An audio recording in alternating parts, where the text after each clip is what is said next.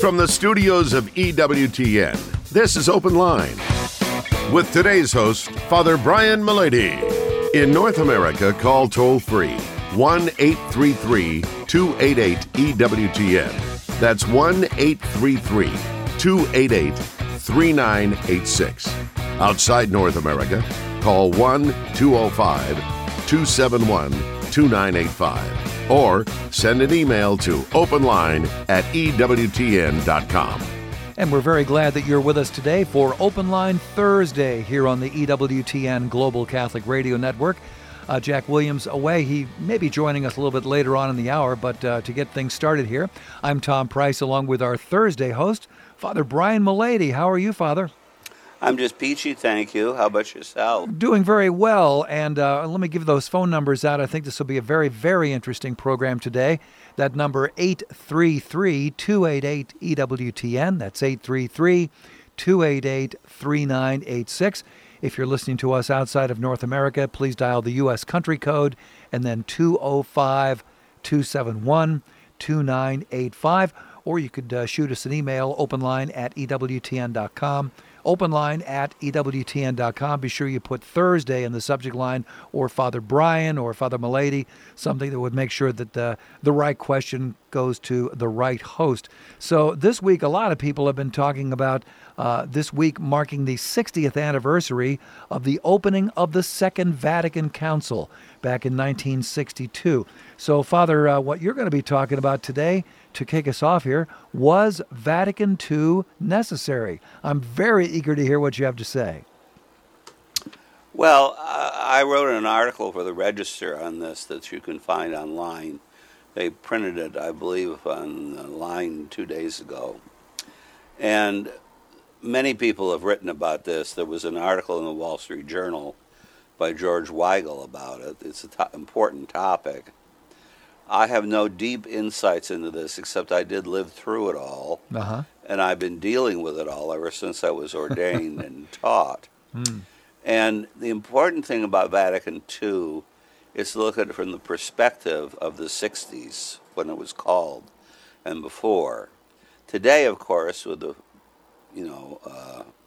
value of hindsight, we see that it caused a lot of problems in the church that perhaps still aren't resolved. But when it was originally called in the early 60s, it was welcomed with joy by most of the church. Especially, we had a church that had done the last, the Council of 1870, where they only got to discuss 2 topics, and they wanted to discuss 50.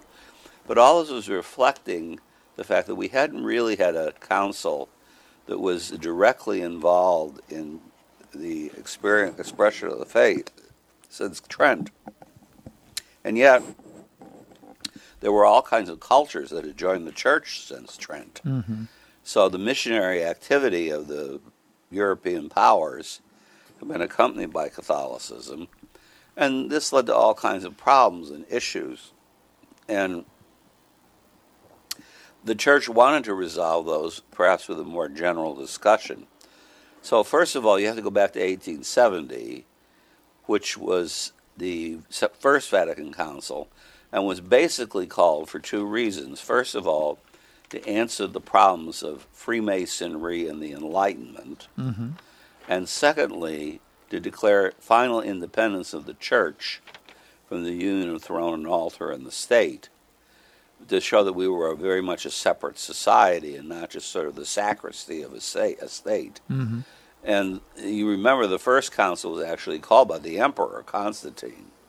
Well, the relationship between the church and the state from Protestantism on, and even in the Middle Ages, remember they killed archbishops on altars in the Middle Ages, has become something of a real issue. So with the infallibility, which they defined, they wanted to basically say that the church is a supernatural society. It's primarily a spiritual society. Now, it wasn't that people didn't think that, but it had never been formally taught in a church teaching. And when the council ended, Cardinal Wojtyła, John Paul II, went back to Poland, and he had a discussion group, which eventually was turned into a book, called Sources of Renewal. And he basically said that once God was defined and then the sacraments and all that, the next step was for the church to have a kind of self-reflection on what the church was as the implementation of all those other mysteries. So he basically said the primary question the council wanted to answer was, he formulated in Latin, Ecclesia quid dixit de te ipsa, church, what do you have to say about yourself? And that this topic was basically treated in the two dogmatic constitutions, which in Cardinal Ratzinger's opinion, Benedict's, were the most important documents, and the interpretive documents, which would be divine revelation and the church. You will notice the liturgy is not in those foundational documents. And whatever you decided in the first two things, then you applied that to all the rest of the problems. And they included things like ecumenism, the liturgy, religious life, missionary activity, freedom of the church from the state, all those other things. Now, when John the 23rd called the whole thing, he was hoping that a church that had perhaps after Vatican I become too bureaucratic and too legalistic and too centralized would realize that it was not just a thoroughly nasty corporation, that in fact it was a spiritual society, even though we all know it has a human face, and sometimes the human face isn't perfect. And so his intention was to make this spiritual aspect in everything more accessible and more loved. And then, once he formulated that intention, then the rest of the documents sort of follow in quick succession. Now, when he died in the middle of the council, and Paul VI took over, he had to help with another direction. And unfortunately, there were people at Vatican II, theologians, who didn't really go along with this program. They wanted to say something else. And in fact, Pius XII had prepared for a council in the famous Return to the Sources. Well, that church had already begun that with, for example, the Leonine Commission, with the works of St. Thomas, but also with Scripture. Pius XII, remember, was the person who allowed new forms of interpretation of Scripture to enter, which were were perhaps a little scientific. And also with the idea of updating, he himself realized that there were a lot of things, perhaps much of the ceremonial, the monarchical ceremonial, that kind of thing, that at least needed to be re-examined. But after the initial stages of that re-examining, when John XXIII died, it took over another direction. The theologians did it, some of them, not all of them, but some of them, who became media stars practically. For the first time, the church was basking in the fact that the media loved us.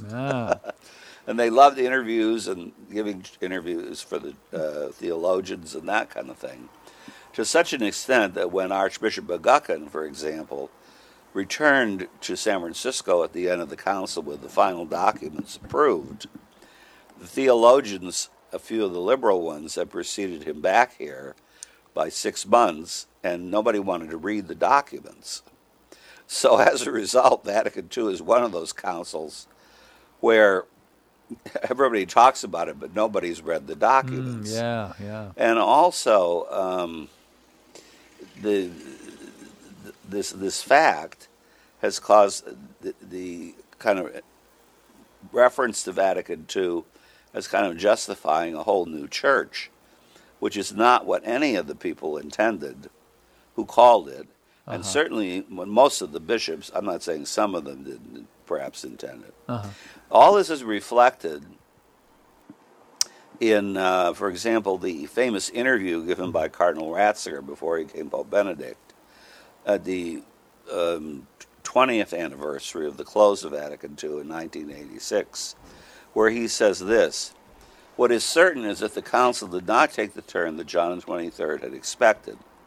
It must also be admitted that in respect to the whole church, the prayer of Pope John that the council signify a new leap for the church to renewed life and unity has not, at least as yet, been granted. And he references the fact, as does later one of the more famous theologians, Father de Lubac, the Jesuit, already during its sessions and then increasingly in the subsequent period, was opposed to self-styled spirit of the council, where everything new had to be tried. Wow. So what I would say is, if people want to know my opinion of it, it's a hope that has not yet been totally realized. I do believe it had to happen at the time it did.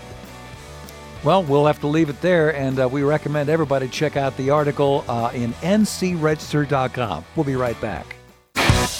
This is Open Line on the EWTN Global Catholic Radio Network. If you have a question, call 1-833-288-EWTN. That's 1-833-288-3986. Outside North America, call 1-205-271-2985. Or send us an email to openline@ewtn.com. A great new book for you from EWTN Publishing, Catechism of the Spiritual Life, A Journey into the Sacred Mysteries by Cardinal Robert Sarah. Cardinal Sarah invites you to journey with him through the Gospels and discover the origin and meaning of each of the sacraments and how each one is essential to helping you grow in your personal relationship with Jesus, foster your contemplative life, and flourish in communion with the Holy Trinity. You'll find out how a loss of faith in the real presence causes a decline in Christian communities, the dangers of revisionist doctrines on morality based on sociology and science, and much, much more. Catechism of the Spiritual Life, A Journey into the Sacred Mysteries by Robert Cardinal Sarah, available now at EWTN's Religious Catalog. That's EWTNRC.com. Still a couple of open lines for you at 833-288-EWTN. That's 833-288-3986. First up today is Andrew in Midland, Michigan, listening on Ave Maria Radio. Andrew, you're on with Father Brian Mulady. Well, hey, Father. Hi. So, I was reading in St. Matthew's Gospel last night about John the Baptist, and I had two questions. First of all, is the baptism of John the Baptist like the valid Christian baptism that we had after Jesus? And it also says in St. Matthew's Gospel that people were confessing their sins. So would St. John the Baptist have had the power to hear confession? All right, let me answer the second one first. The power to hear confessions is conferred on the apostles in the light of Christ's death on the cross and resurrection. As a result, the confession regarding John the Baptist is much like our confession at the beginning of Mass, where we desire repentance. And that's the same true of his baptism. The baptism of John did not confer grace. The apostles were very clear about that. In fact, in the Acts of the Apostles, I can't remember which one of the apostles it was. It was either Peter or Paul, I believe. It could have been Philip, who had to explain to people who'd experienced the baptism of John that it was not the baptism of Christ, and they needed to be baptized with the baptism of Christ. The baptism of John, in other words, did not work ex opere operato. Like many of the sacraments so-called of the Old Testament, it worked ex opere operantis. In other words, it was subjective preparation for the person who desired conversion, but in itself as a rite, when the water touched you, it did not confer grace, but it was a testimony to your desire to be healed. And of course, because it occurred immediately on the eve of the coming of Christ, John is the precursor, the last and greatest of the prophets. Therefore, it was very much a preparation for, once Jesus dies on the cross, for his own baptism, which does confer grace. So in answer to both questions, Neither one of them is a sacrament of the New Testament. Neither one of them confers grace ex operato. But they are connected with preparing the recipient. In other words, when the work performed, they are preparations to help the recipient prepare himself for conformity to Christ, which will occur in the baptism by water of Jesus. 833-288-EWTN is our toll-free number. It's a free phone call anywhere in North America. 833-288-3986. We have an email here from Jesse who wants to know, how does the church defend the perpetual virginity of Mary? Well, first of all, I don't like theology by defense. It's called apologetics, and I think it has its place. But I like theology that has to do with positive explanations for things, which make sense and are logical. In Scripture, of course, we have no statement whatsoever that Mary and Joseph had further children than Christ. Also, Mary's virginity is definitively proclaimed when Joseph discovers that she's with child, but this is of the Holy Spirit. The angel tells him it's of the Holy Spirit. So there's no statement whatsoever in Scripture that would lead a person to believe, and the Christian tradition does not teach this either, that Mary and Joseph ever had relations. In fact, if we were looking at tradition, it's the very opposite. And there's a tradition that Mary and Joseph both took vows of virginity. Now, they had a vow in marriage because they did this not to preclude children, but under the idea that they were part of this divine plan for the coming of the Messiah, and that should God ever wish to reveal to them that they should consummate their marriage, then they were willing to do so, but he never did. So the perpetual virginity of Mary has to do with the idea that she gave birth to the Lord of heaven and earth. In other words, her birth is very special. It's very miraculous. And also, since Jesus is, after all, God, and why would she want other children? She does have other children. We're all her other children. But they're spiritually true because of our connection to Christ, who is the perfect Son. I mean, who want more than that? And also because that was part of what the divine plan announced to her. So she was virgin before, during, and after the conception of our Lord, because it demonstrates her purity of heart, her singularity of purpose and faith, and also is an image to us of someone who finds everything in him. Wide open phone lines for you at 833-288-EWTN. That's 833-288-3986. Speaking of we being the other children of Mary, Michael in Oklahoma says, we're always told that when Jesus told St. John, behold your mother, that John represents the whole church. I've never heard that explained, so why is that? Listen, that. It happened. I mean, if that refers to why John represents the whole church, it's because he's an apostle, and when Jesus is going to die and go to heaven, he doesn't want to leave his mom without a family, and since she's spiritually the mother of the living, like Eve was, it relates to a famous statement in literature.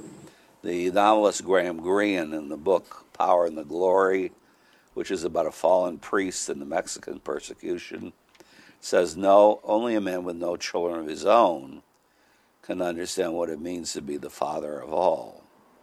Well, Mary, who brought forth the Messiah from her womb, after all, he shared in her flesh.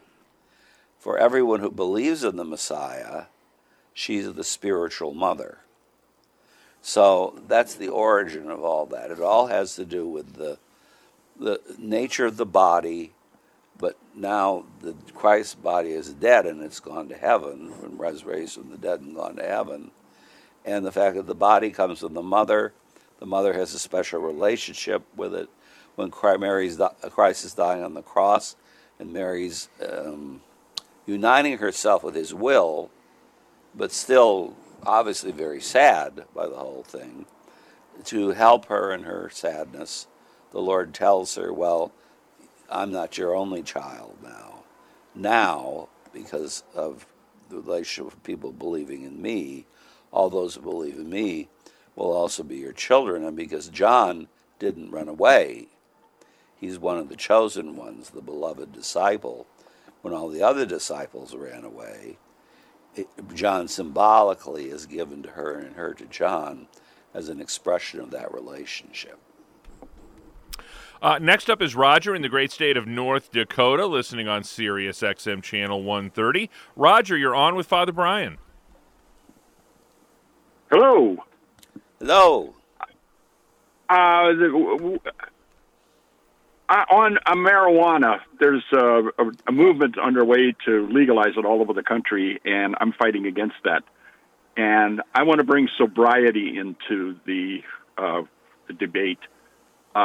I'd like some guidance on how sobriety comes across in the Old Testament and in the New Testament. In fact, I'm referring to it as the 11th commandment, thou shalt not be stoned.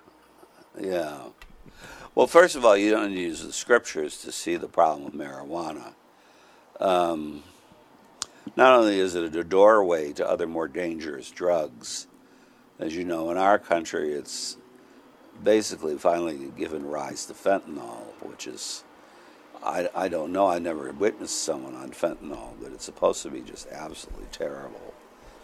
And people just die or commit suicide that have it. It's a mind-altering thing. Now, a lot of people back in the 70s used to try to say it was the same as alcohol, which is true if you drink enough alcohol. But if, you drink a little wine or something like that, that's not the same thing. Even because the mind-altering character, even we measure bloodstream with regard to alcohol to see if the mind-altering character is enough to produce irrationality. But marijuana is quite dangerous, and many people don't realize it. We kept trying to convince the students in Los Angeles when we taught high school in the 70s that it was bad for them. We did succeed in a few cases, but the kids told me that 80% had tried it and 30% were already users. And it's very sad because, like our brother Ricardo told them that his cousin had had a bad trip at the age of 18 and his mind was destroyed for the rest of his life. And it seems that that's not all that unusual. So being stoned is a bad thing. With alcohol, you have to drink quite a lot of alcohol to be stoned. But with marijuana, as you know, a few puffs is enough. So it's really very dangerous and very inhuman, and it produces an irrationality that may be mild in the stage that comes with marijuana for the most part, but it always is a doorway to craving for deeper experiences. God bless you, Roger. We appreciate the phone call today. 833-288-EWTN is our toll-free number. A couple of open lines and plenty of time for your phone calls. Pick up the phone and give us a call at 833-288-3986. It's a free phone call anywhere in the United States and Canada. It's EWTN's Open Line Thursday with Dominican Father Brian Milady.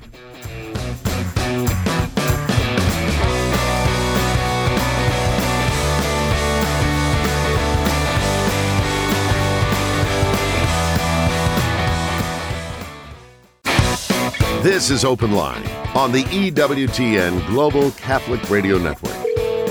Two of our EWTN radio family members are celebrating their 7th anniversaries this week. Blaze Radio, FM 98.1 in Duluth, Georgia, and Divine Mercy Radio Catholic 540 AM in Raleigh, North Carolina. Congratulations to Blaze Radio and Divine Mercy Radio. bringing their listeners 7 great years of EWTN radio. 833-288-EWTN is our toll-free number, 833-288-3986. Father Brian, Luz called in, and she wanted to know if a plant is dying at a garden shop and someone cuts off part of the plant to grow it at home without paying for it, is it a sin? No. if you stole the whole plant, yeah, it'd probably be a venial sin. But to just take a shaving off of it, no. And you don't need to add the condition it's dying or not. It doesn't matter. It's a small thing, and you can't own a plant like that. You can own it to sell it, but not a little shaving of a leaf or something. No. We've still got a couple of open lines at 833-288-EWTN. That's 833-288-3986. Bill is in Trenton, Missouri. He is a first-time caller watching us on YouTube today. Bill, you are on with Father Brian Milady. Father Milady, it's Father Bill. Hi. An old student of yours. Oh, okay. And I have a question from both sides of the screen. So, if a penitent comes and explains that he received an invalid absolution, does he need to reaccuse himself? Oh, well, for the sake of receiving absolution, I would say yes. All right. I have a little follow-up question. So, in one case, the priest who gave the invalid absolution, presumably, was a Cyril Malankara rite priest. Is it possible that using forgive instead of absolve is valid in that rite? Cyril Malabarian, did you say? Cyril Malankara. I imagine the rite is similar in Cyril Malabar, but... Well, I really don't know what their attitude is. You'd have to look at what the theology is of that particular rite. But I'm pretty sure that it's always the same. It has to involve the confession, absolution and repentance. And so you have to say your sins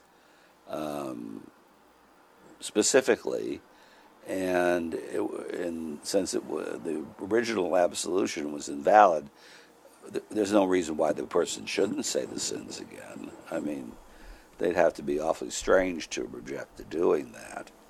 And it says, remember, it has to be about mortal sin, so presumably they don't have a huge number of mortal sins that would touch the absolution. So I really don't know, but I assume it's all the same. Does that help, Father? Okay. That's it. Thank you very much, Father. Thank you very much.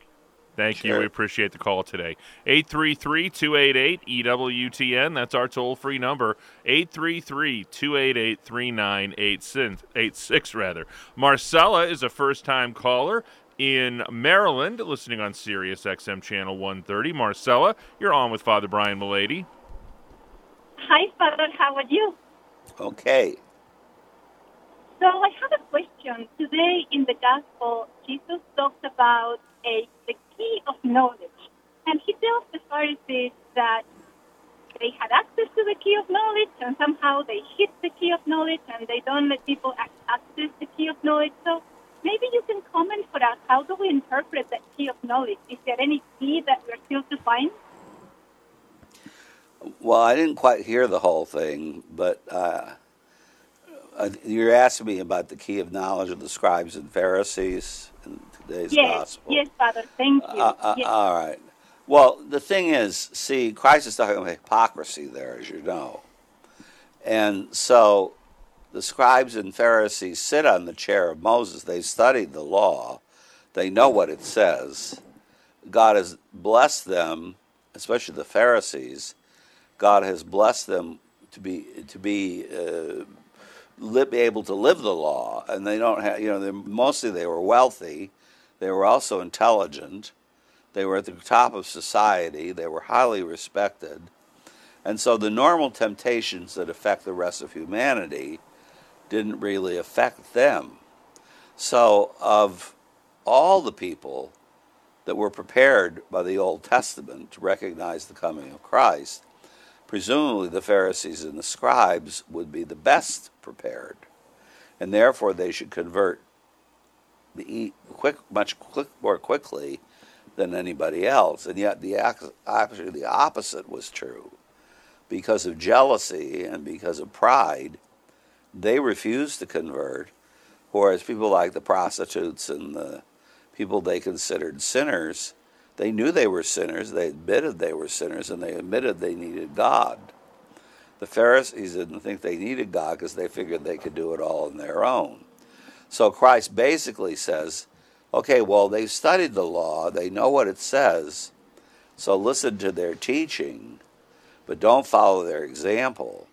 And their hypocrisy is even seen in the fact that they carry on about how we should love our ancestors and appreciate what David and the Maccabees and all those people did, the prophets.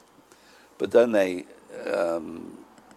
mock the prophets by not listening to what the prophets taught. In other words, they'd love to have their picture taken with them.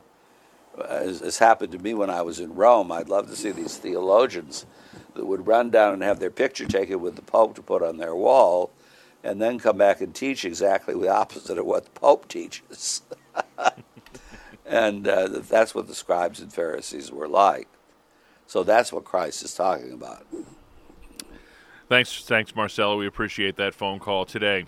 We've got a couple of open phone lines for you. If you'd like to give us a call, the number's 833-288-EWTN. That's 833-288-3986. Charles called in from Louisiana, and he wants to know, Father, if there is a single word term for pastoral overreach. I don't know. Not that I'm aware of. All right, we gave it a shot. Pastoral overreach is pastoral overreach. I mean, you don't need to have necessarily one term for it. As long as people know what you're talking about, 2 words would be suffice, I would think. All right. Very good. Back to the phones we go. John is another first-time caller in Fort Wayne, Indiana, listening on Redeemer Radio. John, you're on with Father Brian. Hey, John. Hello. Good afternoon. I was talking to a screener about a passage, and I think it's in Matthew, where it says that Joseph did not have relations with her, I think, until after Jesus' birth or something to that effect. And I've always been kind of puzzling. I've always believed in the virginity of the Blessed Mother, very close to her anyway, but I just wonder why that passage is in there and what does it mean?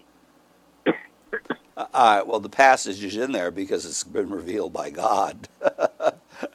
Secondly, it's meant to express the relationship of Mary and Joseph. And lots of people have had difficulties with this passage, especially because of the difficulty in translating Greek into English. Because the until there says nothing about what happens after. It only says about what happens before. And so the term in Greek actually means, and there were plenty of commentaries on this, even going back to the 50s, that Mary and Joseph did not have relations, period. And it's a difficulty in interpreting the translated languages. We often have some difficulty rendering Greek or Aramaic into English in the proper sense. It's even true that terms like brother and sister, as you know, many people object that Mary and Joseph must have had other children because the brothers and sisters of Jesus are mentioned in the scriptures too. Well, anybody who knows anything about the Old Testament, the way they interpreted brother and sister was extended family. So these were Christ's cousins. They weren't his brothers and sisters. We head next to the Republic of Texas. Barbara is in Texas, listening on the Amazon Echo. Barbara, you're on with Father Brian.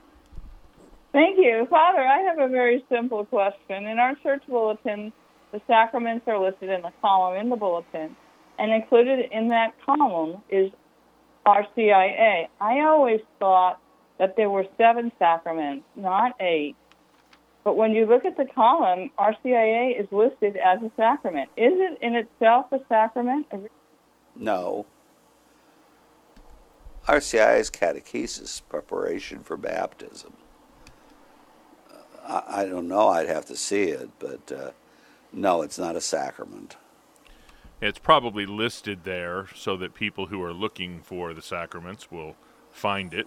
Yes, we'd have to look at see how it's done for you. But no, there are 7 sacraments.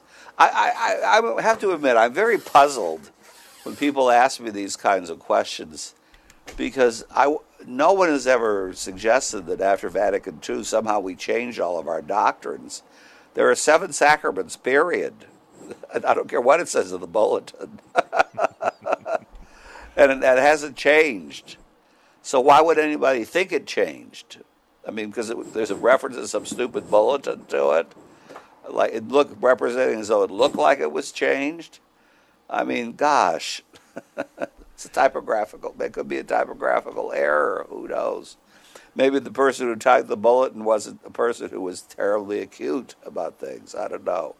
But no, there are only 7 sacraments, and RCI is the place where you go for sacramental preparation if you're an adult. Yeah, very good. Thank you, Barbara. We appreciate that question today. Thank you. We got a phone call from Oklahoma, and they want to know if marijuana for medical use is okay. Yes. But if a doctor prescribes it, that's not the same. Look, is morphine for medical use okay? Yes. If you had an operation and they give you morphine for the pain. Otherwise, it's not. It's the same idea, all right? It's not proper for use as a mind-altering drug. And it has to be done with great care because, I had my appendix out when I was 16. They gave me morphine. And I remember when I had a second operation, one of our priests came to me and visited me the second day after surgery. And so he went back and, how's Father Brian doing? Oh, great. Oh, he's just wonderful. He's so happy and stuff like that. And I said, yeah, that was before the morphine wore off. And, of course, drugs that are used for medicinal purposes by doctors, opium was such a drug. If you've ever watched Brother Cadfael, this medieval physician, this monk, he presides what he calls poppy juice, which was the medieval opium, but only for the sake of pain when you're having surgery or something like that, or if you're dying. It's not normal for use when it comes to be a mind-altering drug, which is how everybody uses it. I mean, I can assure you most of the people that sell it here in Portland, and it's legal here, and there are 5, marijuana stores in a 5-block area of this parish. 90% of the people that go there don't go there for medicine. So, yes, of course it's okay. For those of you who are big fans of Catholic Answers Live, it's been one of the gold standards of Catholic radio for many, many years. And if you can't get through your weekend without your Catholic Answers Live fix, we've got you covered.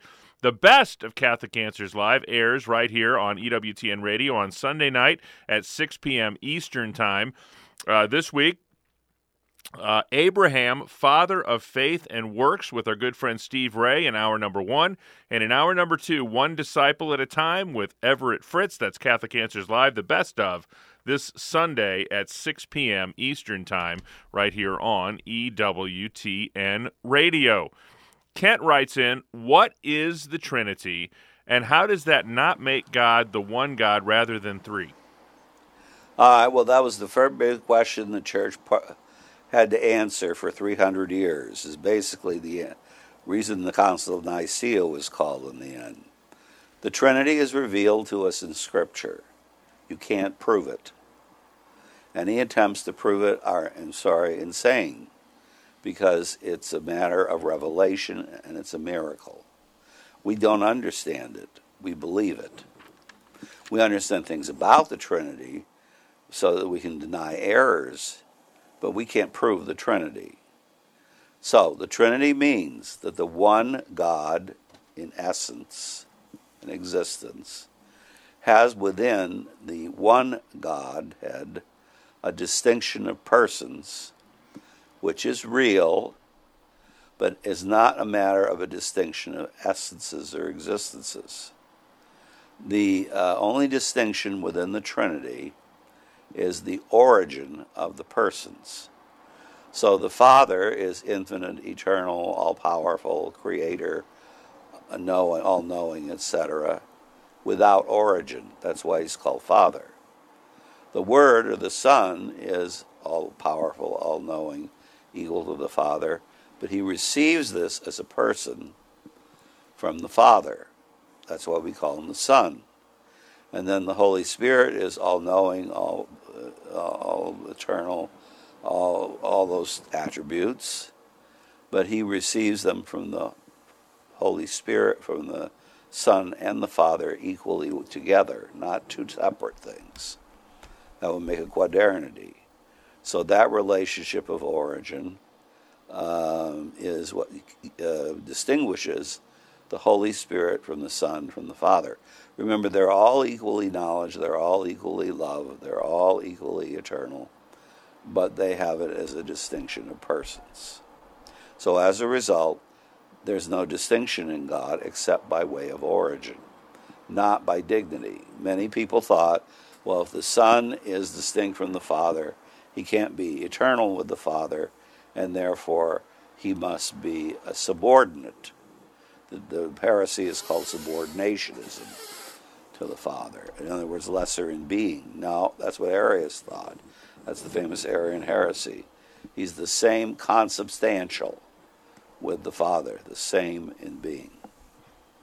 Next stop is Key Largo in Florida. Gene is listening on Sirius XM Channel 130. Gene, you're on with Father Brian. Hi, Father Brian.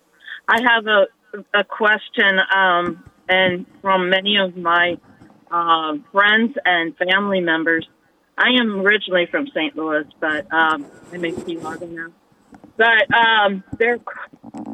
we are all wondering and asking many questions about this initiative that is going on in St. Louis area Archdiocese, and that is this All Things New initiative. I've wondered if you have any kind of insight into what this really is and if it will be spreading throughout the United States.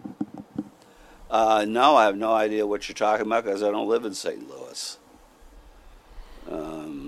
Is it a catechetical initiative or I don't know. I'd have to read up on it. I'm not familiar with it either, Gene. Can you give us a real quick synopsis of right. what's going on? Okay, I can try because we don't quite understand it ourselves. But it was an initiative. It's gone through several cities, large cities, and I know one of them is Pittsburgh, Pennsylvania. Just tell us what it's about. Yeah, I can help you now, Father, when she talks about Pittsburgh. So apparently, it's kind of a name that they've given to a program to try, I think, in some regard, to ease the pain of massive church closings and parish consolidations. Oh, okay. Because I think they're down, if I'm not mistaken, they may be down to 50 parishes in Pittsburgh now. Yeah, that's right. They have a huge church closing there. Well, the only thing I would say about that is that I sympathize with all the people. The church closings are caused by a lack of clergy. The priests are getting fewer and fewer, and they can't import enough from Africa or India or whatever to make up the difference. As someone from the West Coast, I find this somewhat difficult to understand because, in the West Coast, we have one church for 7,000 families. The next church is within 20 miles, and it's another 7,000 families. However, when I lived in Connecticut, and I think Pittsburgh is the same, and probably St. Louis, because they're very old Catholic towns with lots of different ethnic populations, all they was talk about how terrible it was that they were closing all these parishes. And I said, yeah, but on one green in a tiny town in New England, they have a French church, an Italian church, of Anglo Church. They have 5 parishes that used to be serviced by 5 different priests, all of whom now have maybe 100 people coming every Sunday. Now, I realize it's painful for people who grew up with those parishes and those churches, but they're not. Most of the church closings are an attempt to recognize that they need to have more clergy if they're going to staff them, number one. And number two, to try to unify resources. Now, I know one diocese where they've closed 100 parishes and they're closing another 100. They don't give the people any chance to even discuss it, really. And that's not right. I mean, the people who've frequented those parishes at least should have a town hall meeting, even if they don't agree with the decision made. Have it explained to them.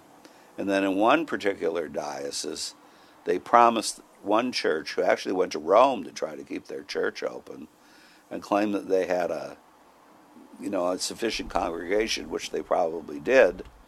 But even then, when they unified them, they told them that they could choose the name of the new parish, and then they just bypass them and change it to something else. And that's not right either. I mean, I understand that the fact that many parishes have to close, but the people should be consulted about that, and it should be discussed with them, and not just imposed from an office again. Anytime we start to become like a thoroughly nasty bureaucracy, that's something we need to criticize, because there's a lot more involved in that than post office closings and stuff. Those people receive their sacraments there. Their parents may have been married or buried there, their families. We need to take that in consideration and give it a human face. And so that's all I can say about that. I don't know if it helps or not. Yeah, Father, you didn't arrive on this planet last week, and you've seen a lot in your time, not only on earth, but you've seen a lot in your time as a priest. Have you given much thought to the crisis we find ourselves in America with the dwindling number of people answering the call to the priesthood? I have, actually, and the unfortunate thing is that in the 80s it was all caused by sexual difficulties of people who were systematically excluded because they wanted homosexuals. That fortunately has mostly passed from us now, but we're suffering from it with respect to how many clergy we have. The second thing is that we're dealing with a whole bunch of uncatechized adults, so how are we going to find vocations in that? The third thing is, I tell people, when I entered in 1966, the seminaries and convents were full, but then of course people were having 8 and 10 children at that time, whereas now you might have 1. So as is the case in Europe, we're populating ourselves out of existence. And they need to have more children and educate them better.